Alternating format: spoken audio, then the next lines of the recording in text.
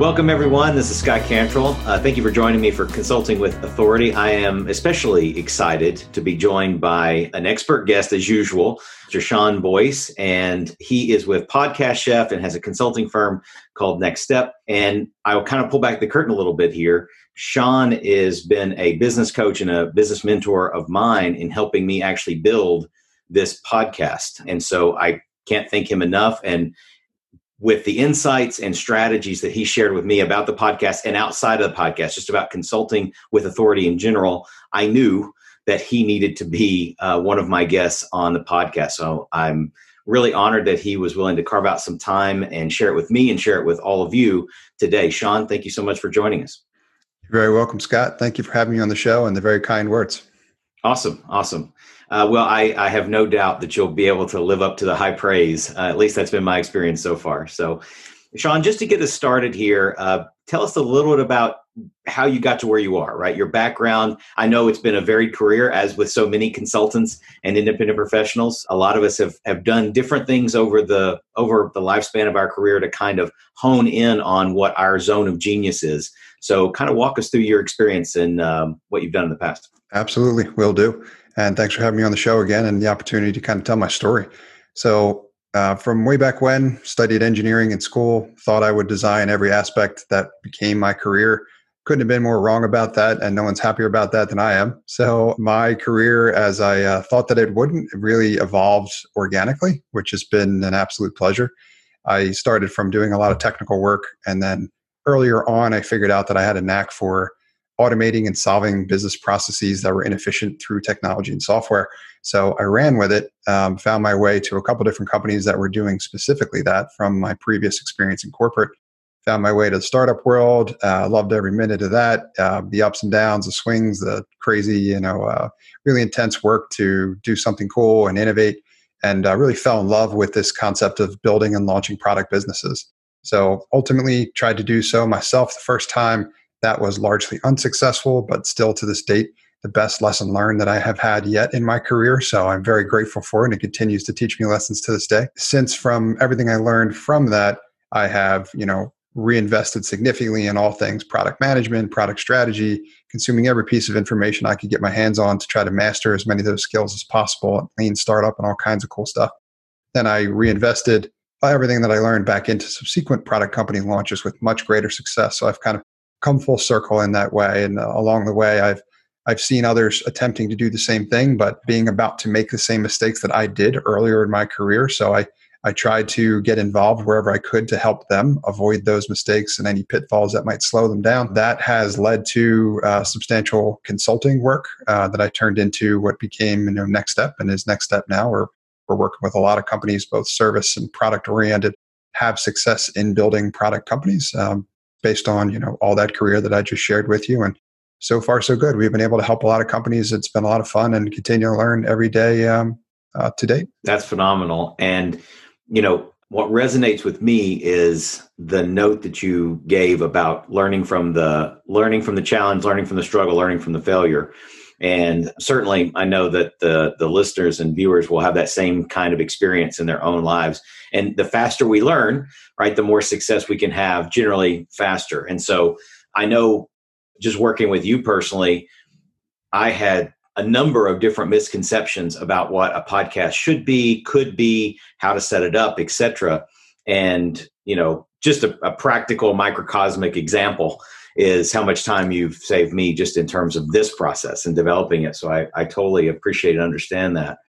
From another thought that occurs to me, your world as a product business specialist, strategist, business development person in the product space, I don't want to make this assumption, but I would suspect it's true, that will carries over, right? Those same strategies and concepts carry over into the service space. If I'm thinking about what you're doing with Podcast Chef and some of the conversations that we've had, talk a little bit about the similarities or the commonalities between a SaaS or technology product-driven business and maybe a consulting service-related business. That's a great question, and something that I've really spent a lot of time focusing on more recently. So thanks for giving me that opportunity, number one. But I'd like other people to really take a closer look at this if they're entertaining or have some level of interest in building a product business of their own. I think a lot of people go from whatever work they've done previously to thinking about having their own like software startup and how exciting and quickly that's going to develop and become successful and all this kind of stuff.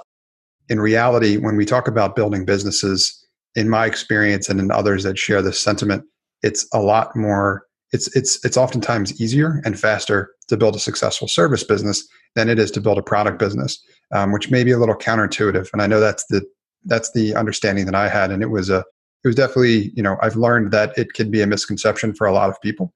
But now that I have the experience of having built both, there are certainly pros and cons to each approach.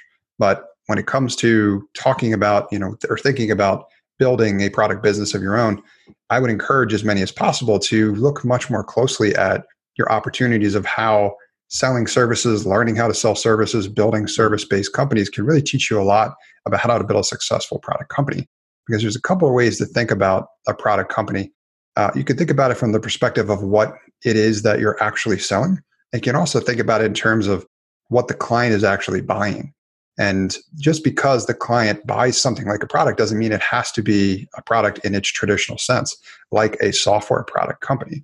There are a lot of really successful, I would consider them product companies. The term that's often used to describe it is productized service company, right. Where clients are purchasing the value that you're selling as a product, and they might pay a fixed fee for a specific list of deliverables or value that they get. But at the end of the day, it isn't necessarily software. It's really, your team or the processes that you've developed in order to deliver a certain type of service, but rather consistently and over again for the client.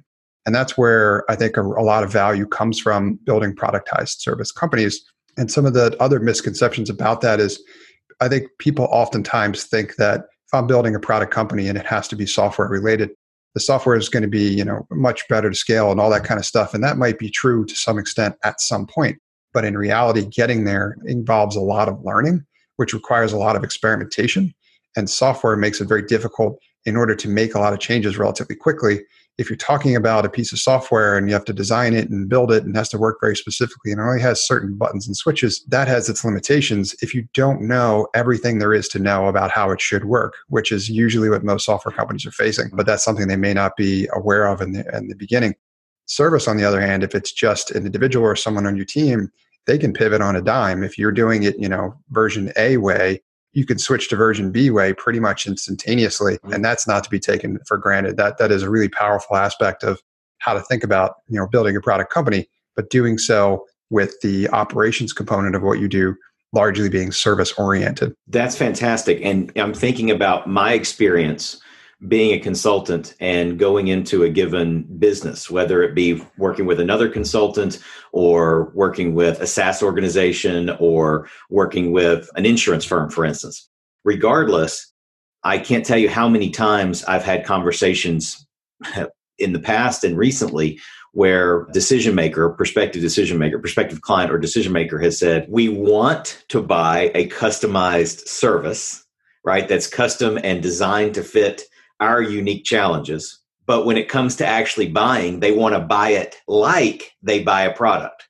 So they want the result of customization, but their sales process, their buying process, I should say, they want to buy it as if they're buying a product. And so what you're talking about here, squaring this circle between, I'm thinking about a thought leader or a coach or a consultant out there who is kind of stuck in this world of customization, right? Where every client feels like a one-off. And you feel like you are the hamster caught on the wheel and you want to leverage and you want to scale, but every single client wants something different enough so that you have to create something slightly different for every single client. And that becomes a trap that I think a lot of consultants, myself included, have fallen into in the past. What you're describing here, I think, is a way to bridge that gap where you are providing the value of a customized service, but you're doing it in a productized way because, and this is what I want you to speak to, Sean. Again, an organization is used to buying things, right? They're used to buying a transaction. They know the value of having a consultant come in and help them with business development or strategic planning or human resources or operations. But they want to buy it like they buy the widgets, right? And of course, it's not that simple. It's not that you can create a widget of consulting that works for every company, and I'm not suggesting that. But what you can do is create a service menu, right? And approach the sales process in a productized way. In other words, we have, Mr. and Mrs. Client or prospective client, we have these types of services that we can bring, and it's like a menu and productization. We have these types of services. We have these types of services. Let's do an analysis, a diagnostic, and assessment. And then we can mix and match those services to create a custom solution. But the things that make up that custom solution are themselves scalable and leveraged from that consultant's point of view. From your experience, does that resonate in terms of your experience in the marketplace too, from productizing something that might otherwise be custom, and maybe your experience working with organizations that want the custom solution but want to buy it as a product? Excellent question. And short answer is definitely yes. From my experience, the client is very similar to yours. The client they have very specific needs. It might vary from time to time, but they're often thinking of it in terms of looking specifically for the solution they need. The analogy I typically give is, if you need work done in your knee, where are you going to go get that done? You're going to go to your primary care provider, or are you going to go to the orthopedic surgeon that only works on knees, right? Now, if it's a world of just primary care providers, then that's just kind of what you're dealing with, but it's not, right? There are specialists out there that can help you with that specific problem. So exactly, if your client is looking for something very specifically and they have the choice between those two options, 10 times out of 10, they're going to go to the specialist. So that's what we ultimately want to be. I really come to learn the power of, niching and being very specific to someone that is looking to solve a very specific problem, and thinking of selling your services or organizing your services in terms of how you described it, Scott, like this productized menu or options that I can choose from, really, in my experience, helps the client understand what the right solution is for their needs, right? Because they may not, they may have great context for the problem that they have and really know where they need to go to solve it, or they may not. And maybe looking at, people that go to doctors oftentimes go to them because they have symptoms, not because they know what the problem is, right? The doctor's job is to help them figure out what the problem is, and as such, the solutions, they're coming to them to solve their problems, but they may not necessarily have full context. Same thing with what we do as consultants and the consulting work that I do. As I've further productized my services, it's become not just easier for me to grow my business, but for my clients to understand what they need and making sure that they're in the right place in terms of, what are the options that you have, or what is it that you do? Well, I go back to and I say, well, here's the problems that I solve. Do you have any of these problems? And they may know that. If they don't, then I can ask them, well, do you have any of these symptoms, or what are the symptoms you're experiencing, right? What challenges do you have? And for any of those challenges that they may list, or any of the problems that ultimately leads into, I can guide them into that right direction. And then based on what I've developed as a service provider, I could say, well, for problem A, we have, solution number 1. And here's how that works. It comes with this list of items. It costs this so much. And that's basically the solution to your problem. It makes the process a lot easier for them. It's why product companies like Casper out there, the famous mattress company, when they started selling products, they had one option. And one of the reasons that a lot of people talk about why they may likely have been as successful as they were is because they had one option. If instead, if you've ever walked into a mattress store, it's just a sea of options and nobody has any idea what they're looking at. And I've always sat on 3 or 4 different mattresses. I'm like, these all feel the same to me. I know. This is almost making the problem a little harder. So instead, give me specific solutions to the problem that I have and help me figure out what that problem is if I don't exactly know what it is. But the more specialized you are in it, the easier the experience is going to be for them. And interestingly enough, typically the easier the process will be for you as a consultant also to grow your business. I've had the same experience, and having been in the past, having fallen into that generalist trap, I'll say, right? And there's nothing wrong with having multiple divisions of value you can bring to an organization. The point is in honing in and narrowing down, like you said, what their problem is, what their needs are, what symptoms are they facing, takes us to the pain, takes us to the problem. And now we're recommending specific answers, solutions to those things, as opposed to going in and saying, whatever you're dealing with, we'll figure it out together, right? And now it feels like we're making, to your point, we have those types of conversations, which I've been guilty of. you're often making the problem bigger than it is for both parties. And so a couple of notes I wrote down here is this concept of specialization through productization of your own consulting abilities or your own expertise, your own skill set, I think is huge. So everybody who's, hopefully consuming this, listening to this, et cetera, hopefully they have an idea, or at least some inkling of where their zone of genius or their superpower, call it whatever you want to call it, what they're best at, what their area of specialty should be, or where they want it to be. And then, to that end, focusing on organizations that have problems that can benefit from that superpower, from that zone of genius, from those specialty services. Now, all of a sudden, it becomes much, much easier for the consultant, you or I, to qualify an opportunity, disqualify an opportunity, and identify those best fit clients. And I will tell you, I'm still imperfect at that. I'm much, much better today than I was, obviously even a year ago, and much, much better than I was 10 or 12 years ago. But it's still an evolution and a work in progress there. I think the key cliche, which we all know of, but I think we probably don't remind ourselves enough about, and that is, don't try to be jack of all trades and master of none, right? Focus in on where you're going to have the most impact, and then create your menu of specialty solutions and answers based on your own zone of genius, as opposed to going to a client, trying to assess their needs and trying to figure out how to be that knee surgeon or knee orthopedist on the fly. That's not going to serve anybody. Maybe you can do it and maybe you can succeed, but it's going to be stressful. It's not going to be fun. And it's not probably going to be particularly effective.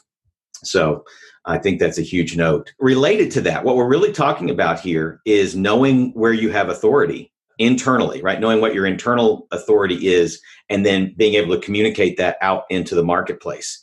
And that's one of the things I'm so excited about working with you, Sean, on is this podcast, which is allowing me to communicate my authority out into the marketplace. But this is something that you've been doing for a while, whether it's a product company or a service company through your consulting. Do you mind sharing a couple of authority-driven or focused types of strategies? Business development, marketing, sales, however you want to label it, but authority-driven strategies to help consultants position themselves as more of that focused, specialty-driven authority in a given marketplace. Absolutely. Yeah, this is something much like yourself that has been an evolution for me as well, too.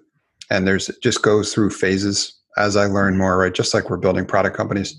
As I try something, experiment with it, learn from it, then I can update my process moving forward with it.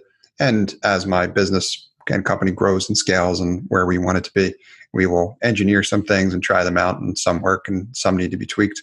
But in terms of how I would recommend other consultants think about, right, building this for themselves, right? You mentioned something as part of what you just said, and that's, ensuring that we're enjoying what we're doing as well too. That's an important part of this also. Absolutely. It's not just about what, sells, it's about what you're really passionate about, because building yourself as an authority definitely takes time. It's not like a destination, it's definitely a journey.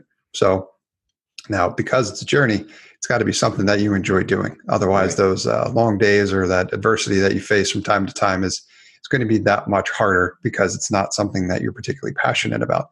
And I learned that along the way too. There were things that I was doing that I wasn't particularly passionate about, and I pivoted, sometimes slightly, sometimes significantly, in or out of that particular service that I was offering into something that was much more interesting to me and valuable to who I was working with. But the construct that I like to think of in terms of helping people figure this out is looking for the overlap from three particular areas. Okay. And for me, it's passion, proficiency, and demand. So those three, I think it's important to not just have overlap for two of the three, but really to look for what overlaps from all of them. And that's where I would recommend people kind of get started. And if they don't know it yet, start experimenting to get more data to help figure it out, right? It's, passion from the perspective of what are you really interested in, right? If it's going to take quite a bit of time, which building these businesses always does, right? It's something that you're going to remain engaged in throughout because it's something that excites you. Proficiency is something that you have a knack for, or a natural ability for, or something you've earned or learned, or whatever it is. It's just something that flows very relatively well for you. So if it's something you learn, it's something you're excited to learn, master, and then continue to work on. If it's something that kind of comes naturally to you, even better type thing, which for me is like all things product related. I just love building products. And then demand is the all important last category, because you can have the other two, but if you have the other two, you may just have a hobby. So we need to turn this into a business, and that's where demand comes into play. Yep. Hobbies are okay, but they are typically secondary in nature to what we're looking to do when we're building the relative strength for the value proposition for the businesses that we're building. And market demand is an important one. Earlier on in my career, despite the fact that I have the experience of software engineering in my background, it was something I was proficient at, but it wasn't something I was particularly passionate about when compared with the work I'm doing now. And from a demand perspective, I saw that as becoming more commoditized as more options hit the market, and that there's a wide variety of options for those services. Plus, a lot of those firms have been out there much longer and have a much longer running history than I do. So I didn't really want to reinvent the wheel about something I wasn't as passionate about. Product management, product strategy, on the other hand, that is something that I really like. Whereas the engineering was kind of the how, I was more interested in the what and the why. Anybody can, in my opinion, there's a lot of different people that can build a house. But the really important aspect of, building a house is figuring out, what to build and where to build it, right? Because location. So same thing when it comes to these software companies and building products. Yeah. And that gets to market demand, right? Totally. That's the equivalent of location. Yep. This is a fantastic framework. Where were you 12 years ago? Would have loved to have this conversation then. Probably could have saved myself a lot of strife and struggle. But some lessons we have to learn on our own through the arduous process, right? This framework of passion, proficiency, and demand, I think, is critical. And let me ask this question, and maybe this question doesn't have just one right answer. Another business mentor of mine likes to say, I like to live in a world, or I do live in a world, where there can be more than one right answer. And that's often true for a lot of these questions. But what's your perspective on this question? If I'm looking at adding something to my consulting business or to my product business, and either, maybe I identify a new possible market opportunity, or I have this new passion, would you recommend that from a sequencing and priority standpoint, that I start with something I'm passionate about and then go to proficiency? And then once I know what I'm passionate about and what I'm good at, I look for where the demand is in the marketplace? Or would you say, find the demand first and then back into, identify what you're good at that could fulfill that you're excited about, that could fulfill that? Is there a right or wrong to that? And what maybe a better question is, how do you go through that process, Sean, in what sequence? Yeah, excellent question. And same feedback as well, too. I essentially had learned that framework the hard way myself, and I'll tell you a little bit more about what its original history looked like. Okay. And it's evolved much like everything else has, just stuff I've been describing it on the show. But for me, and the way I started out was, I had certain goals in mind, right? I wanted to be independent. I wanted to, I had certain, revenue or income level goals I wanted to hit in order to be able to do what I wanted to do, and hopefully be able to do that as long as I could, kind of thing. Mm-hmm. And the way in which I approached it at the time, I knew, the software component was something that it was a helpful component to my background, but I saw a much more important calling in the product strategy for my background and expertise. Plus, I saw a lot of people making the mistakes that I did. And I saw a lot of people that I thought I could help once I had gotten over, those challenges myself.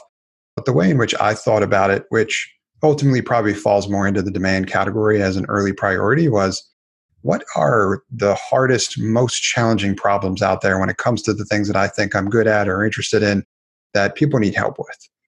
It was my way of breaking down that equation of figuring out, where is the demand? And that ended up being in product management. And I also like the way, having learned more about that role, it sounded and it was described, because it was always something that personally was a good match for me. I like to be crazy busy. I like crazy challenging problems. I like, when I turn around the next corner, I have a problem I've never seen before.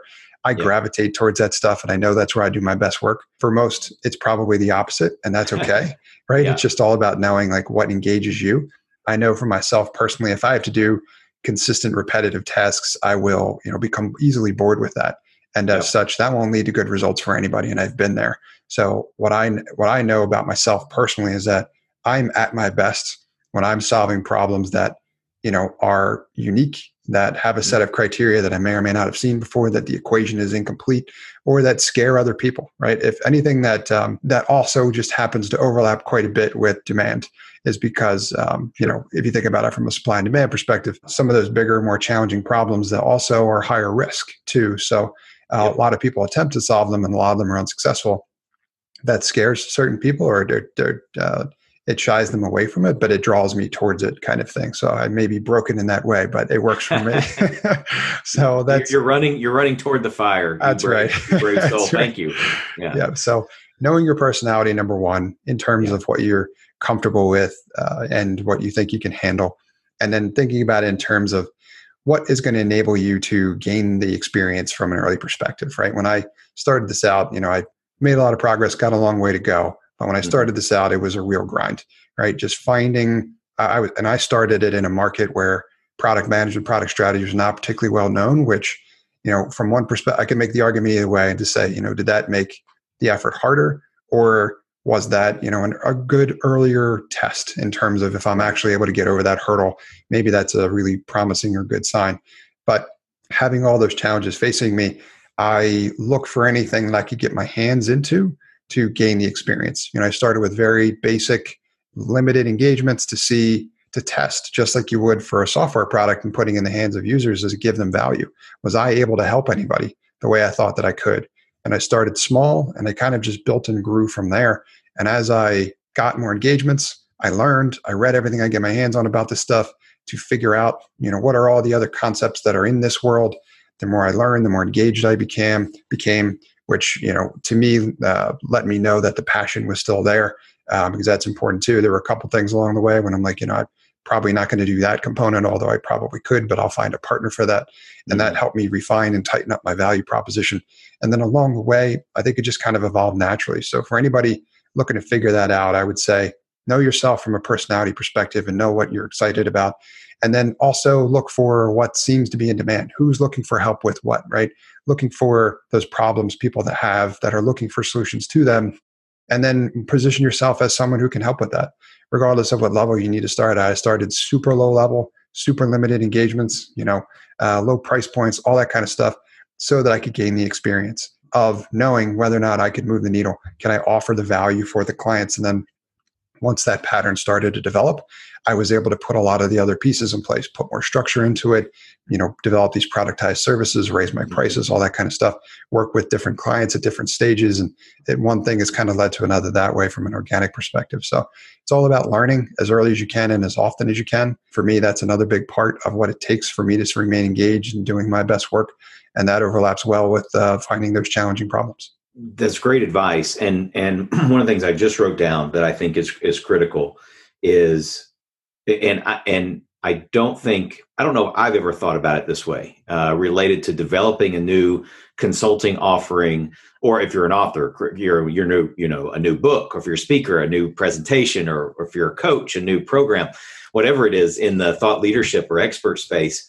One thing I don't think I'd ever thought about in this way that is very true in the product space, and I do think about it in the product space, especially when I work with those types of clients, is testing those strategies and services and offerings and value propositions. If you're an author and you're trying to hone in on the subject matter for your next book, write 2 or 3 articles on the subject and see if it's resonating with the market, right? Put it in front of your prospects or your clients and see if it's resonating, and do a couple different tests to hone in on that topic. Obviously, you're going to choose topics you're passionate about anyway. Now go find the demand. And so it seems like an obvious thing, right? If you think about a product model, the first thing, the first big milestone of developing a product is getting to that MVP stage, right? And so that prototyping stage, why not apply that same methodology and strategy? You arguably should apply that same methodology and strategy to a service-based business as well, especially one where it's your expertise and your proficiency effectively that someone is purchasing, right? Throw the line out in the water and see what attracts the fish, so to speak. I think that's a huge lesson. I hadn't thought about it in that way, but there's every reason to do that if you are, again, a consultant, speaker, coach, expert, etc. Last couple of questions, Sean, as we come up on time, but you've talked a whole lot about your background and your career and kind of lessons learned from it, but I kind of want to encapsulate that or top that off with this question. I try to ask this to most of my guests. Looking back over the trajectory of your career, what you're doing now, everything that you've learned, if there was one piece of advice or most major lesson learned that you could impart to yourself, 10, 12 years ago, or to me 10, 12 years ago, or to anybody out there today that might be valuable for them, what's the biggest lesson that you've learned? Great question. I would say there's probably two dimensions to this, but the first is just make sure that you're learning every step of the way and don't see failure as stopping you in what you're doing, right? Someone really helped me reset my mindset when it came to like my early product failures. And it was, I was thinking about this in terms of the fact that I had failed. I was depressed. I wasn't happy about that. And I thought that, that ship had sailed for me, metaphorically speaking. Yeah. What they ultimately did is they immediately corrected me as an older gentleman with a lot of experience as an investor and clearly much wiser than me, especially at that time. But he said, don't think of it in terms of failures. It's lessons learned.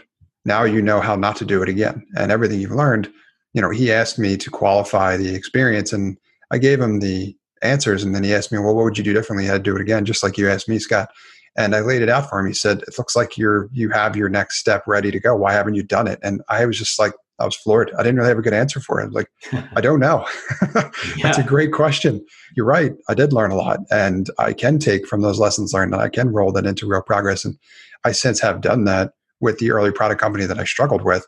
I took those lessons learned and reinvested back. I built my team and now we are having the kind of success that I hoped to have way back when. So I attribute all that to those lessons learned and really figuring out from that first experience that this isn't the end of the world, that this is part of the process. So that's where, over time, I've come to learn that it's, people say it to you all the time, and I didn't have an appreciation for it like I do now, where they say, it's not about the destination, it's about the journey. And I truly get that now. So advice I would give for others is make sure that, you are passionate about learning. If you are, any speed bumps or any adversity along the way is an opportunity to learn and to get better and approach it as such.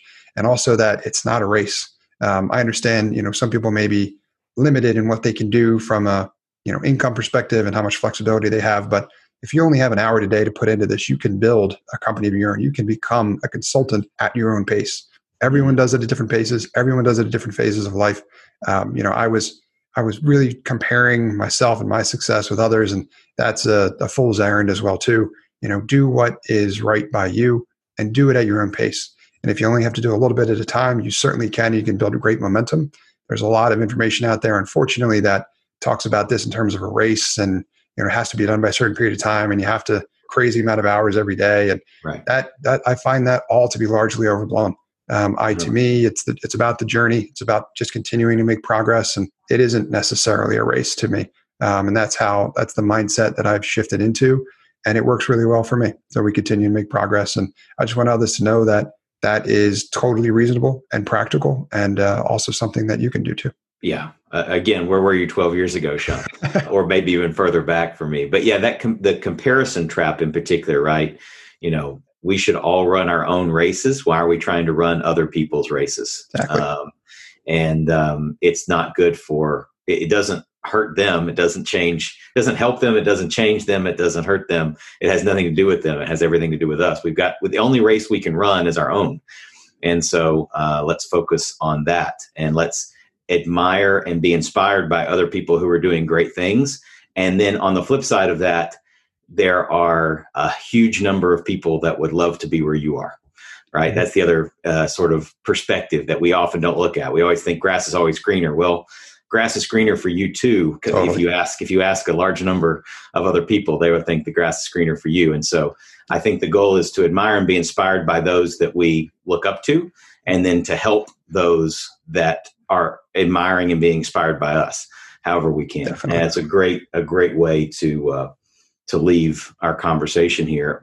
Before we do, as we wrap up, I want to make sure that everybody who's listening to this can find you, can connect with you, can follow you, can engage you however they might need to, what's the best way for someone to get in touch with you? You've got a couple different companies. Share those, respective websites with us. What's the best way for people to reach out? You've got it. Absolutely. And thanks again, obviously, for having me on the show. Sure. In terms of contacting me, you can reach me on LinkedIn. Sean, just search for Sean Boyce, SeanBoyce.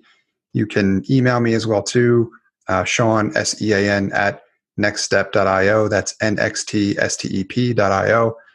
Anybody's welcome to email me, especially aspiring contractors, consultants, anybody looking to go independent, anybody who wants help with product business related stuff. I'm happy to help as much as I can. I try to get involved in those communities to, like you said, help people like us ourselves when we were figuring out and floundering along the way kind of thing, make it a little bit easier for them, kind of help that we wish we had when we were building it kind of thing. Right. So giving back is extremely important. I'm glad you mentioned that. And then if anybody's interested in any of the product stuff that I'm currently working on, feel free to check out either Podcast Chef, as you mentioned, Scott. That's a productized service business that I've built, which helps people with getting started with podcasting, launching them, doing all the post-production and promotion and all kinds of stuff. You can basically do the fun stuff, which is like recording this episode, and then we'll do everything else. So that's at podcastchef.com. And then the SaaS business that I've built as well too is an HR technology, human resources technology. That's called StaffGeek, and that's available at staffgeek.com. It's all about figuring out via data-driven process what the values are that is important to your organization's success and how you can use those to find new members for your team and measure the performance of others to help them do better in the roles that they're in. That's great. That's awesome. Sean, thank you so much again for investing the time. And I know that I have a couple of pages of notes that's going to serve me very, very well. And I trust everyone else does too. Sean, thanks for being here. We'll look forward to having you back. Very good. Thank you so much for having me, Scott. I appreciate it very much. Be well, everybody. Thanks for joining us, and we'll see you next time. Thank you for listening. I hope you got a ton of value out of this episode. And before we go, I want to thank the sponsor of our show, Smart Solutions Media. Smart Solutions Media empowers business owners, consultants, and other independent professionals to easily attract better prospects and transform them into long-term clients. If you're a B2B consultant or service professional and would like to start filling your pipeline with better quality prospects, visit us on the web at smartsolutionsmedia.com to learn more about what we can do to help you. Be sure to complete the short 2-minute accelerated growth scorecard you can find on the website, and you'll receive a complimentary strategy session where we'll give you specific insights and recommendations to help you attract high-value clients. Until next time, make sure you are consulting with authority.